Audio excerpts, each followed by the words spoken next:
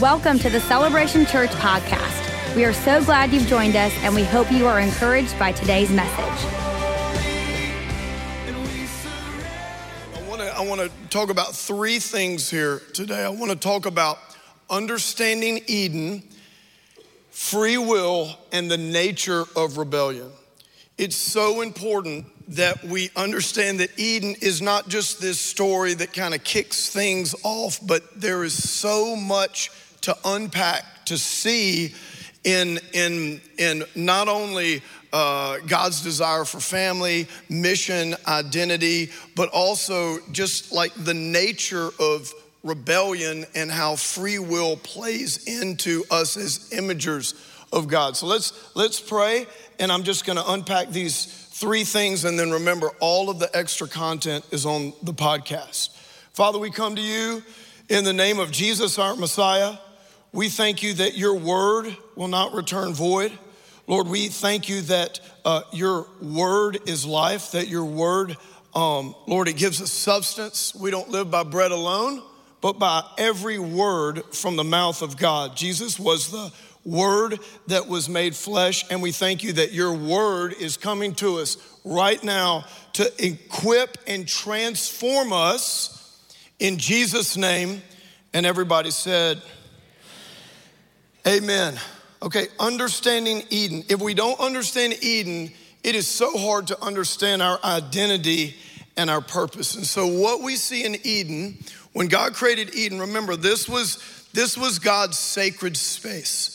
And what we're gonna learn in these future lessons, and when we see these lesser gods, these fallen angels and how they entice mankind to worship them, man is never allowed in their sacred space. Did you know that Yahweh, our God, our creator God, and of course God created all of the lesser gods and the angels, those that fell, those that didn't fall. It's very important to understand that in biblical monotheism. Biblical monotheism is not that, okay, there's only one divine being and that's God. No, biblical monotheism is there is only one supreme divine being, separate from all, the creator of them all-knowing, all-powerful, omniscient, everywhere. There is one creator above all. He is the Most High, but there are these lesser beings, we would call them, angels, fallen angels that he created. However, when we read scripture and we see those, like in the 10 Commandments, thou shalt have no other gods before me. God wasn't up there saying, now you shall have no other gods before me. Wink, wink, but there really aren't any other gods. I'm just, saying that. That would be like all the songs that we sing, the Most High God, and Lord, you're the God above all gods. Like if none of that is true, well then it's fantasy. We might as well say, oh Lord, you're greater than the leprechauns. Lord, you're greater than Batman. You see what I'm saying? Listen, the people of the ancient Near East were not these ignorant, we don't know what's, humans are humans. Do you see what I'm saying? And God's not out there projecting some type of false narrative, some type of make-believe something because he needs worship. He doesn't need worship. He doesn't need a family. He doesn't need any of this. He is God. He allows us to partner with him. He allows us to worship him. He allows us. And his idea was, look, the people of God in the place of God with the presence of God. That's Eden. That's Eden. That's his desire. That's his plan A. And guess what? He's gonna have it one day. He's gonna have a new Eden where the people of God, us, are in the place of God with the presence of God, and we're gonna rule and reign with him forever and ever. The original intent will once again be established, but we have a part to play in the reversal of chaos, in the reversal, what the Bible calls Babylon, all of the times that's referenced. Yes, there's a literal interpretation, but Babylon, that is a metaphor for chaos. When you see Babel or Babylon in the Bible, there's always a deeper meaning of chaos. Satan and his forces introduce chaos into the world. That chaos fragments, it breaks, it destroys. That's why the word shalom, what does it mean? Put back together, restore, wholeness. We were singing, praising God, that he's the God of peace. Come on, he's the God of shalom. He will restore you. He'll put the broken pieces of your life back together. He will reverse the chaos. Come on. So you can think of there's Eden. This was God's place. This was God's home where he dwelt with man. Now watch. It was also the heaven and earth, the navel, what's the Hebrew word? It's the connection. In other words, these beings, these heavenly hosts, it was in Eden where there was this back and forth. That was the connecting place of heaven and earth. And God commissioned man, hey, look, go out into the earth, subdue, take dominion. It's important to understand that all of the earth was not like Eden. Eden was just this small place. It was God's home with his heavenly and spiritual family in the earth realm. But he commissioned us, the humans, to rule and reign and exercise authority over the earth and take that Eden and establish a global Eden. That's what we're gonna be doing when Jesus returns. And in the new millennium, in the age to come, in the new heavens and the new earth, we will be partnering with him to establish God's global Eden once again. Everything that you're doing in your life right now is not your destiny, it's your training. Your destiny is in the life to come. You don't, okay, I know I'm making a play on words here, but you don't have a destiny in this life. You have assignments. We don't rule in this life, we steward.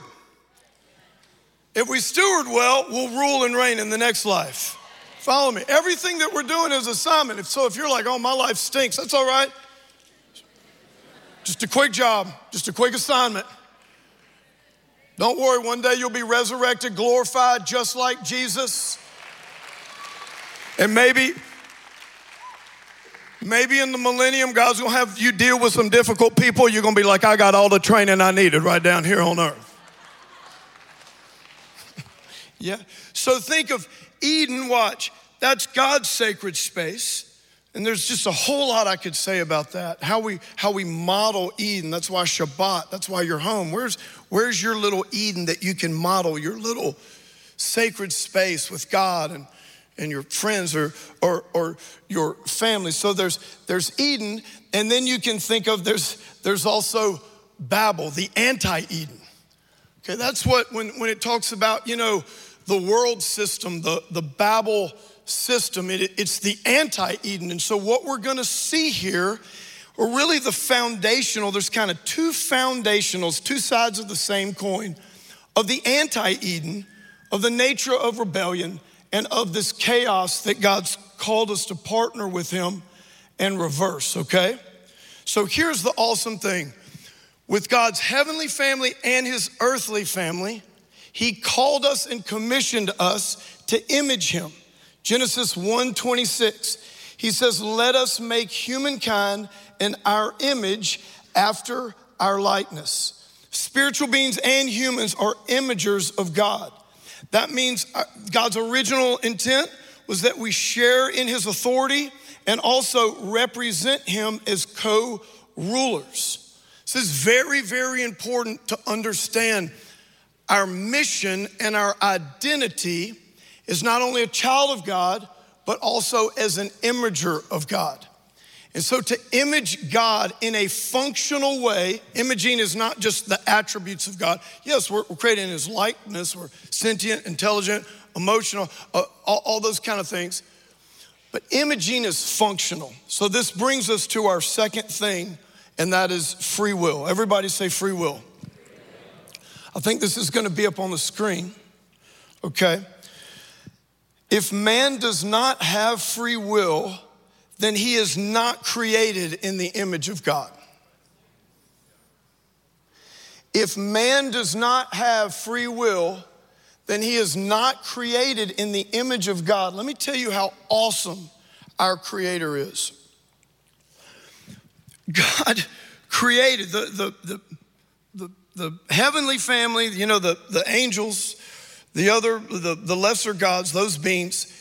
He created them, he created the humans, and he gave us one of his most powerful and essential attributes, and that is the freedom and the power to choose.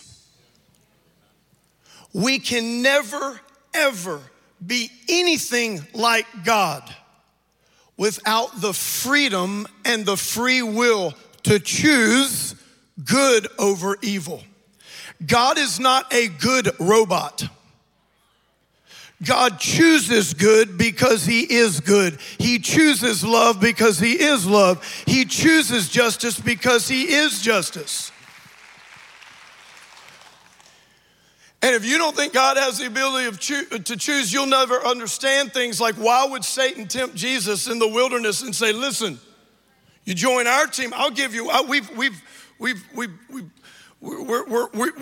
formed a coalition now. I've got all the kingdoms of this world. I know why you're here. Here's a shortcut. I'll give them to you right now. Listen, without the beautiful, precious gift of free will, we can't be free to image God. When God gave man free will, he gave him dignity. He gave us value. He gave us worth, self-worth. I remember one of the most powerful things that I can't describe it with human words, but in my encounter with Jesus, it was about 1.5 years ago now. One of the things I had never experienced in my 30, getting old, 30 years of walking with God, when in that encounter with the Lord, he treated me as an equal. Now, I'm not his equal. He's king, he's God. Do you see what I'm saying? I'm far below, but he treated me that way. He felt like a brother. It was like a big brother. He's the firstborn of many brethren. I'd always only related to Jesus as, he's king, he's God, I'm the servant, and all of that is true, and I still do, and we all still should to some degree. But there's also this other component about the awesomeness of God, the indescribable love and power of this being, where he treats lowly man like an equal. He gives us dignity and he invites us to participate with him. That's why you see these stories in the Bible of both his divine counsel in the heavenly realm and in the earthly realm with the humans. He brings us in and what do you think? What would you do? God knows what to do. God knows what to think. He's already thought it. And he knows what you're going to say. But do you see what I'm saying? He created us in a way that we can engage and partner with him.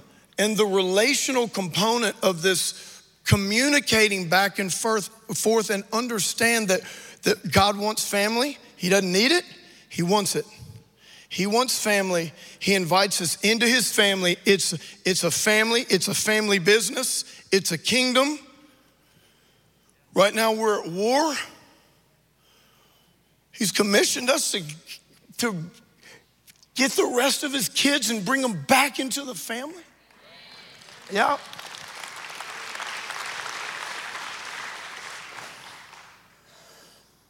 And he gives us this beautiful gift of free will. So watch this. When God gave both the humans and the heavenly family free will, he knew that it could have disastrous and horrific results if misused. In fact, why does God allow, I'm gonna put this on the board, and you can border. We're in a chalkboard, put it on the screen. Look, why does God allow so much evil to go on? okay? Remember this. Free will in the hands of imperfect beings, whether divine or human, can have disastrous results. This is the dark side of this gift that is essential for us to be able to functionally image God, represent who He is, and also be created in His likeness. So here's the answer to that question, the scriptural answer to that question. God wanted a family.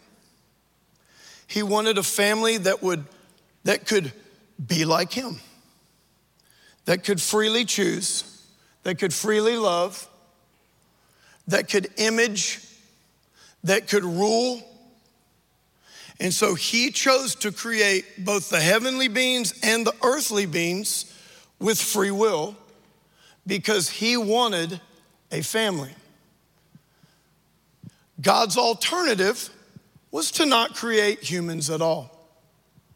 His alternative was to not create heavenly beings at all. At least humans or heavenly beings that could actually engage Him and be like Him.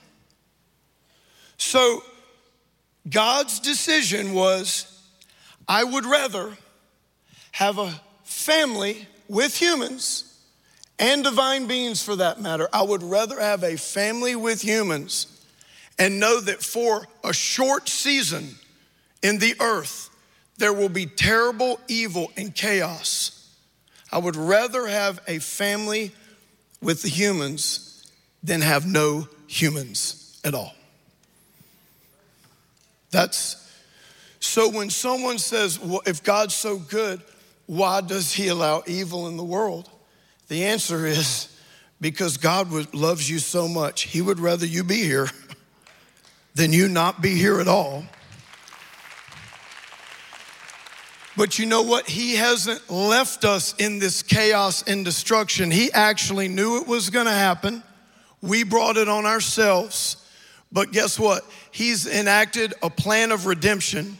He had it all set in the garden. Come on, Jesus was the lamb that was slain before the foundation of the world. Guess what? It's still right back to your free will. You have a choice. Today is the day of salvation. You can choose. Well, I don't believe in any of this stuff. Indecision is a decision. Whether you realize it or not, you are loyal to these other gods. You're loyal to the Babel system. You're loyal to the system of this world. You're loyal to the kingdom of this world. And guess what? Jesus is going to come back and his kingdom is going to come. And that kingdom is going to be wiped from the face of the earth. That's why, watch. God says, come out of her, my people, so that you don't share in her sins. He's talking about a system. This is a battle of kingdoms. A lot of times we think of Jesus' mission, it's like his whole purpose on the cross was, okay, Jesus died for me and my sin was placed upon him, and he died for me so that now I could be forgiven of my sin and I could escape and go to heaven one day. And he's gonna give me his word. I have a sin management program. I've got my What Would Jesus bracelet do that I encourage you to wear, especially when you're watching the Jags and when you're tempted to cuss or holler at the left. I know what y'all do. What you need to do is you need to find some different words instead of those cuss words. And a bad play happens and you're like, Jiminy crickets.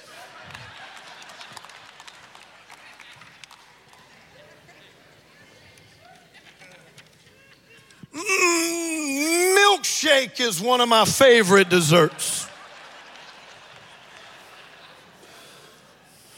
Fist bump your neighbor and say, have a milkshake.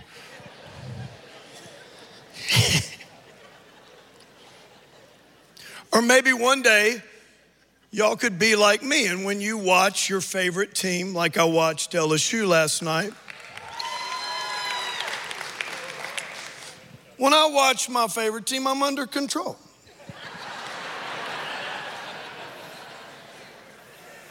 Then my wife comes in the room, she's like, what is all this yelling? Why are the pillows, why are they in the pool? Did somebody throw the couch pillows in the pool? What?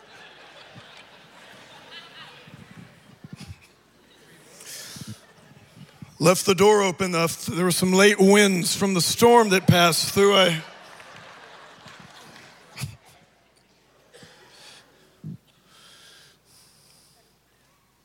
So the great thing is, yes, God gave us freedom to sin, but guess what?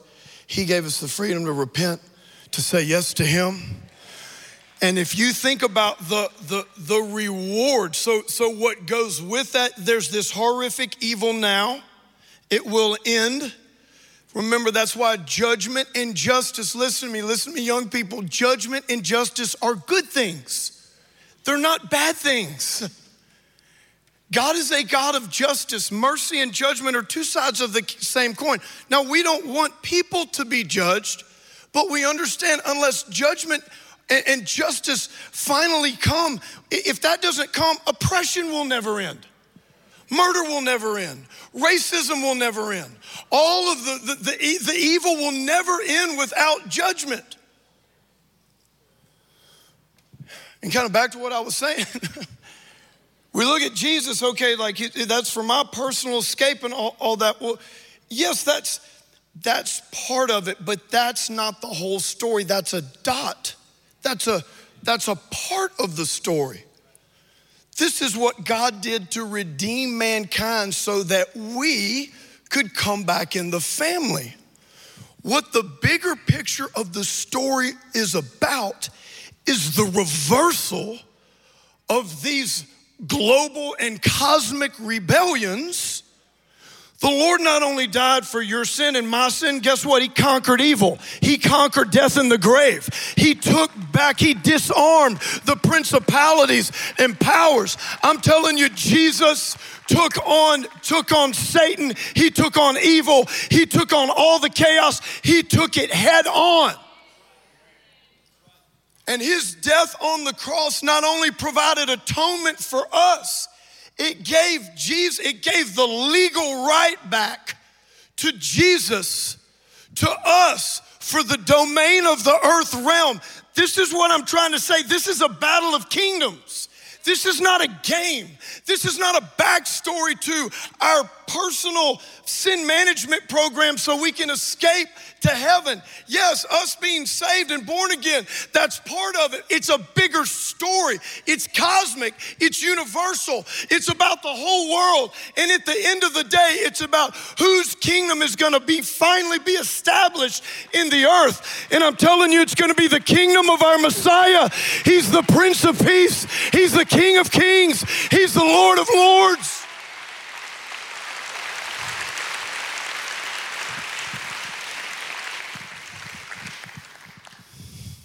That's why when Jesus came on the scene, I'm getting off, but I'm still gonna finish. That's why when Jesus came, look, when he came on the scene, that's why he didn't come and say, hey, raise your hand and make a decision because I'm here and I've got your sin management program right now. He said, what? Repent because what? The kingdom of heaven is at hand. There's a new king. He's the only rightful king. He's a king that loves you and that wants to save you and wants to bring you into his family and bring you into his kingdom. That's why it's the gospel of the kingdom. That's why when you go and you preach the kingdom of God, the kingdom implies the entire story of Jesus, the Jewish Messiah, the Savior of the world, the Messiah to all peoples. Remember, when we think of things like, well, Jesus saved us from God's wrath. Okay, watch. Yes, but Jesus is God. Do you know who's bringing the wrath of God? Jesus. Do you know who is the wrath of God when he returns? Jesus. He's the Alpha and the Omega. He's the beginning and the end. You can read in Revelation, he who was, is, and is to come, the Almighty. Well, that God in the Old Testament, he's all mean and whatever, giving everybody commandments and rules and fire coming down from heaven. Do you know which person in the Godhead was doing those things? Jesus, the Son. There's no fragmentation in God. There's no shadow of turning. There is no injustice. He is love. He is God. He is one God. He is three persons. The Son is the King. He is enthroned at the right hand of the Father. He will come again to judge the living and the dead and to reward every man, woman, and child according to their works.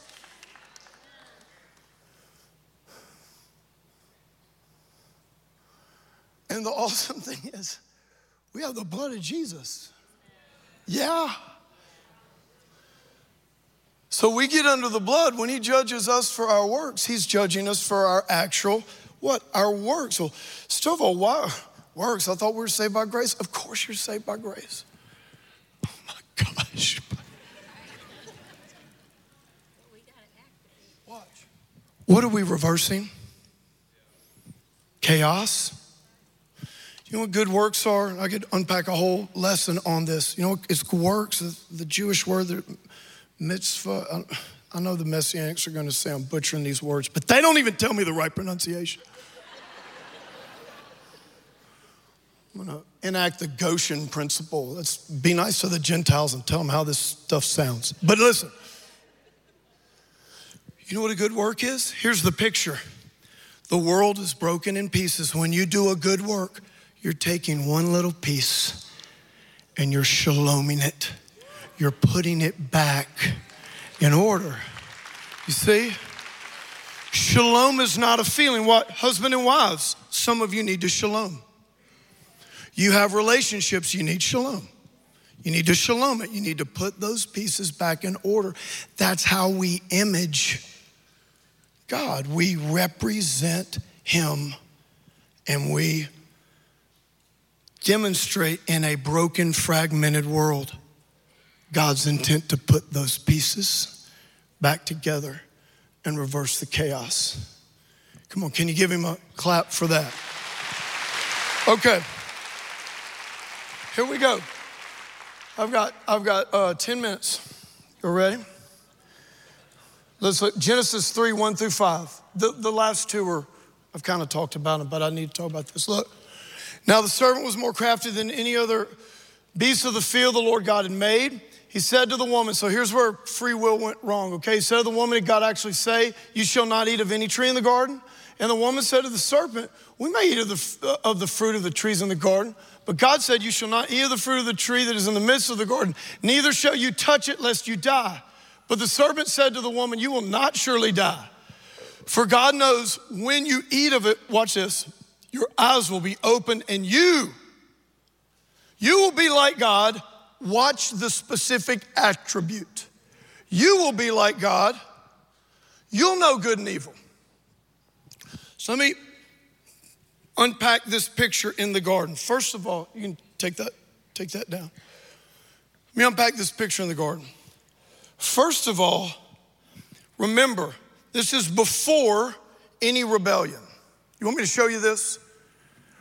Satan was obviously in a state of rebellion, but he's the first rebel. The whole story of, Satan led a third of the angels and all that, and they had already rebelled at this part, at this scene. It's just not scriptural. Want me to show it to you? Real quick. Look right here. Revelation 12, 7 through 9. Look, now war rose in heaven, Michael and his angels fighting against the dragon, and the dragon and his angels fought back. But he was defeated, and there was no longer any place for them in heaven. And the great dragon was thrown down, that ancient serpent who is called the devil and Satan. Did you see the serpent there? Okay. The serpent in the garden was not just a snake. This is the ancient Near East narrative. When an animal's talking, they understand the supernatural is in play here. You following me? They know animals don't talk, just like we do. Some of y'all think your dog talks to you. He doesn't. Time for a little therapy. But anyway.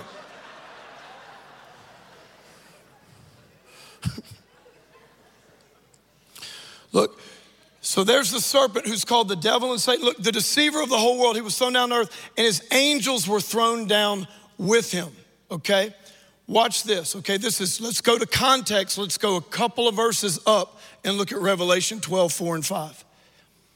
It says, look, his tail swept down a third of the stars of heaven. Remember that word stars. Remember, stars are images and symbols of what?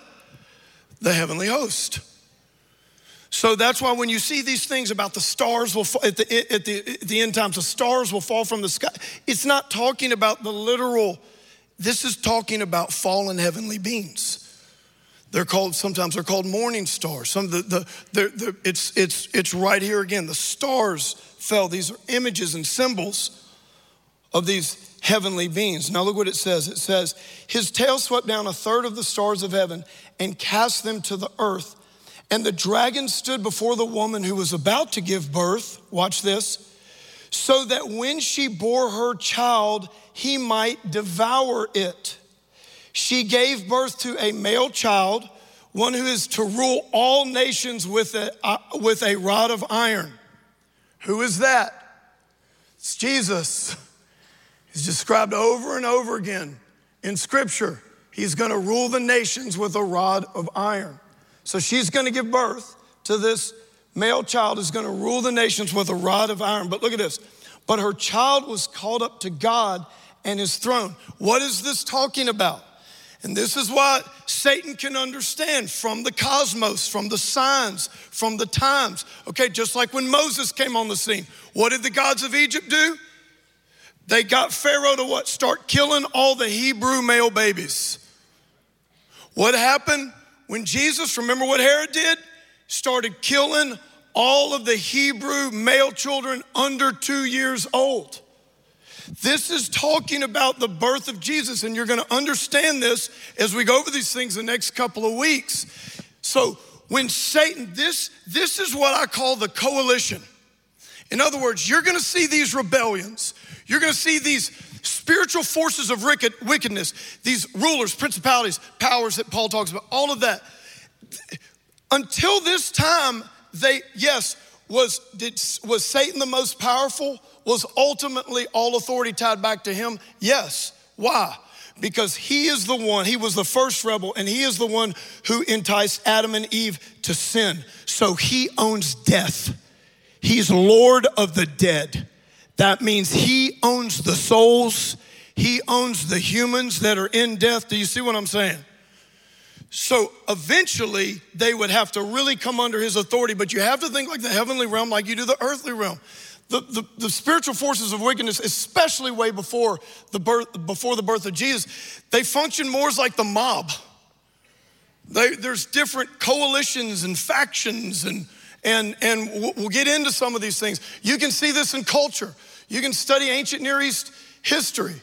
I mean, you can watch all kinds of programs on the History Channel that talk about the different gods and how they got reinvented here and why people worshiped them here. And then when these went to war, it was much more like the mob. But just like the mob, guess what? They can have all their family wars, but when the FBI comes in with a full force, what? Those mob, okay, we got to get together. This is what's happening here. When Jesus was coming on the scene, Satan was like, that's it. We've got to form the coalition. We've got to unify. We cannot be divided. This is it. What is Satan and the principalities and powers? What is their end game? Delay. They know Jesus is going to return. They lost it on the cross. What are they trying to do? What are they trying to do? What do you think they're doing? Do you think they're trying to, they're giving people flat tires and get people mad. And they got a little bit bigger strategy than that. We'll talk about what demons do in the next week. They have a bigger strategy than that. Their end game is to stay here as long as possible. And guess what that is directly connected to? The church, as the body of Jesus, becoming the bride of Christ, getting out of all of our individualistic escapism theology and realize that we are the family of God and we are going to demonstrate who God is and what the Great Commission is all about. And you know what it's all about? It's all about the same stuff that Eden was about. It's about family.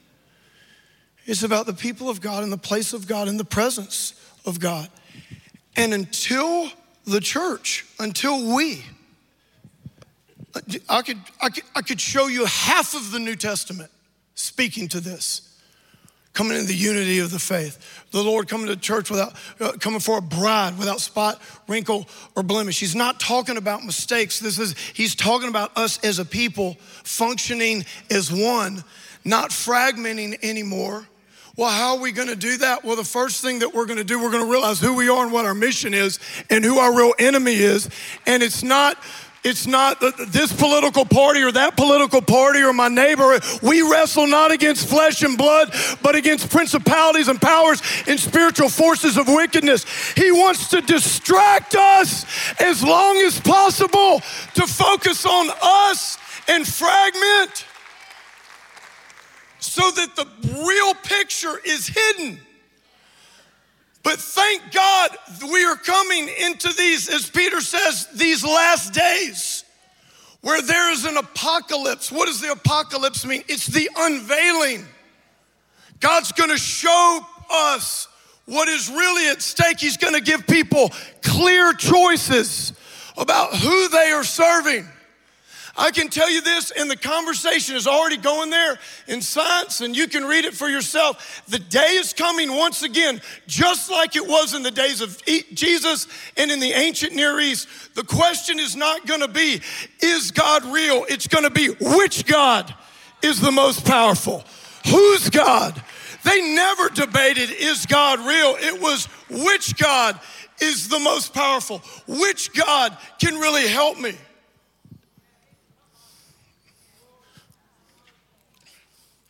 Okay, I'm finishing. Watch this.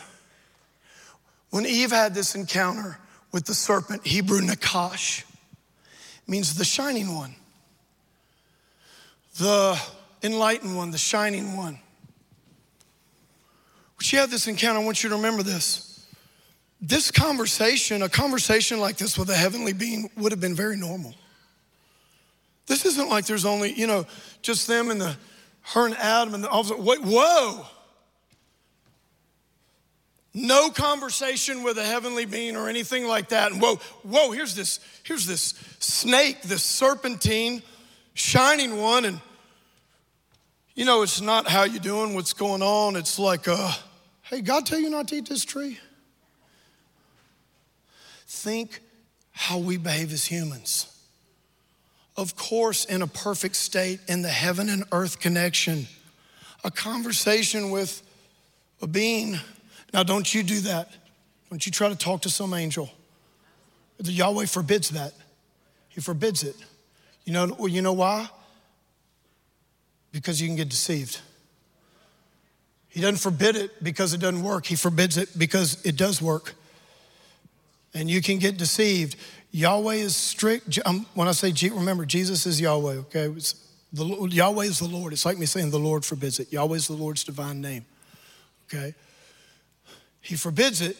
Our only source of communication is through him. It's through God in the name of Jesus. So if you feel like you need some angelic help, you tell Jesus, okay? You tell the Father in the name of Jesus. Don't be looking around, be like, what y'all doing up there? Y'all need to come help me. Somebody take one of y'all angels, take care of this crazy man over here. So remember this. This would have been a very normal, we think like, Eve's like, I don't know. No. She's the mother of all the living. They're co-rulers. Satan knew he had to get it. He had to get at her. So this would be a normal conversation, but all of a sudden deception has entered in. Okay, and this is the last thing that I want to say and why it matters, and that's this. It's the nature of rebellion. It's a great place there's two things about the nature of rebellion, and we see it in the garden. It's what Satan tempted them with. Knowledge of good and evil. First thing is, the nature of rebellion is to define good and evil on our own terms, not God's. That's what Babel was all about. That's what the garden, I can, good and evil, I can do that. To this day, man is still on his quest, inspired by these forces of evil, to continue to redefine what good and evil is according to his terms and his benefit. And I'm telling you, humans are directly inspired to do that by the spiritual forces of wickedness, because they're leading us to a narrative of destruction. That's why it's so important as a minister of the Word of God. I don't have the authority or the right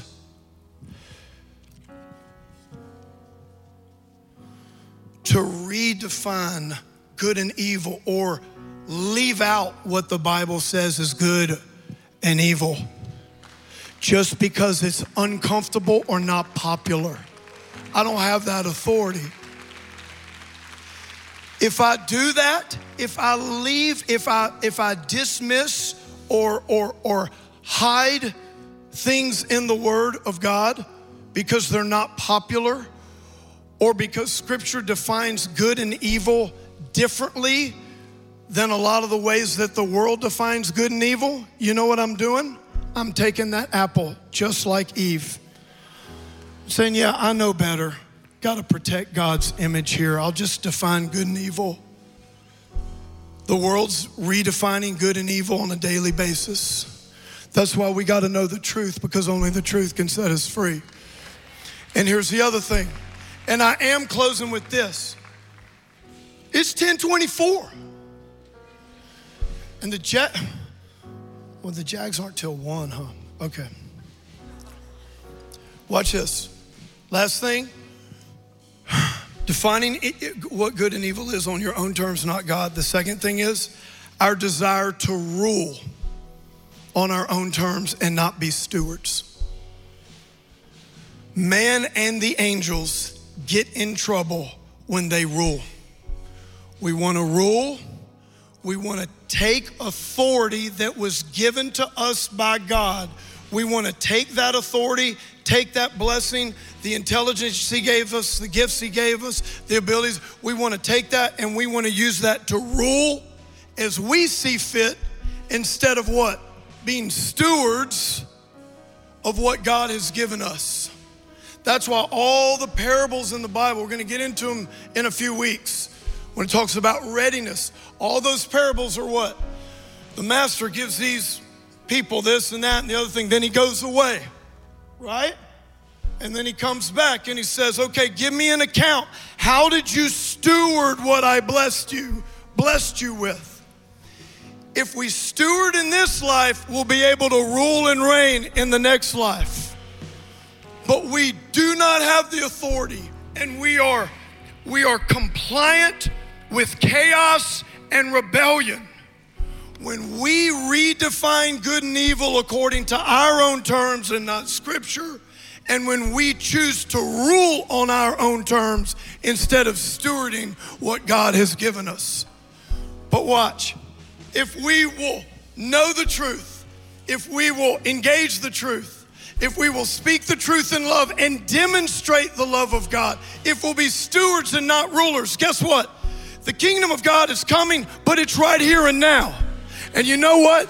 We can be the people of God in the place of God with the presence of God, and you can experience the power and favor of Eden in your own life, in your own business. You can image, you can represent, you can have eternal reward.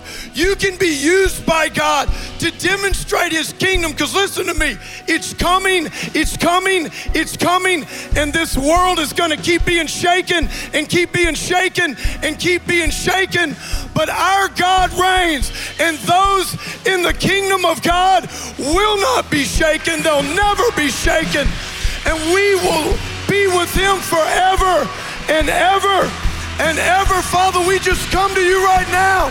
Come on, give him some praise. Give him some praise in this house. Thank you for tuning in to today's podcast. For more information about Celebration Church or to get in touch with us, please visit celebration.org.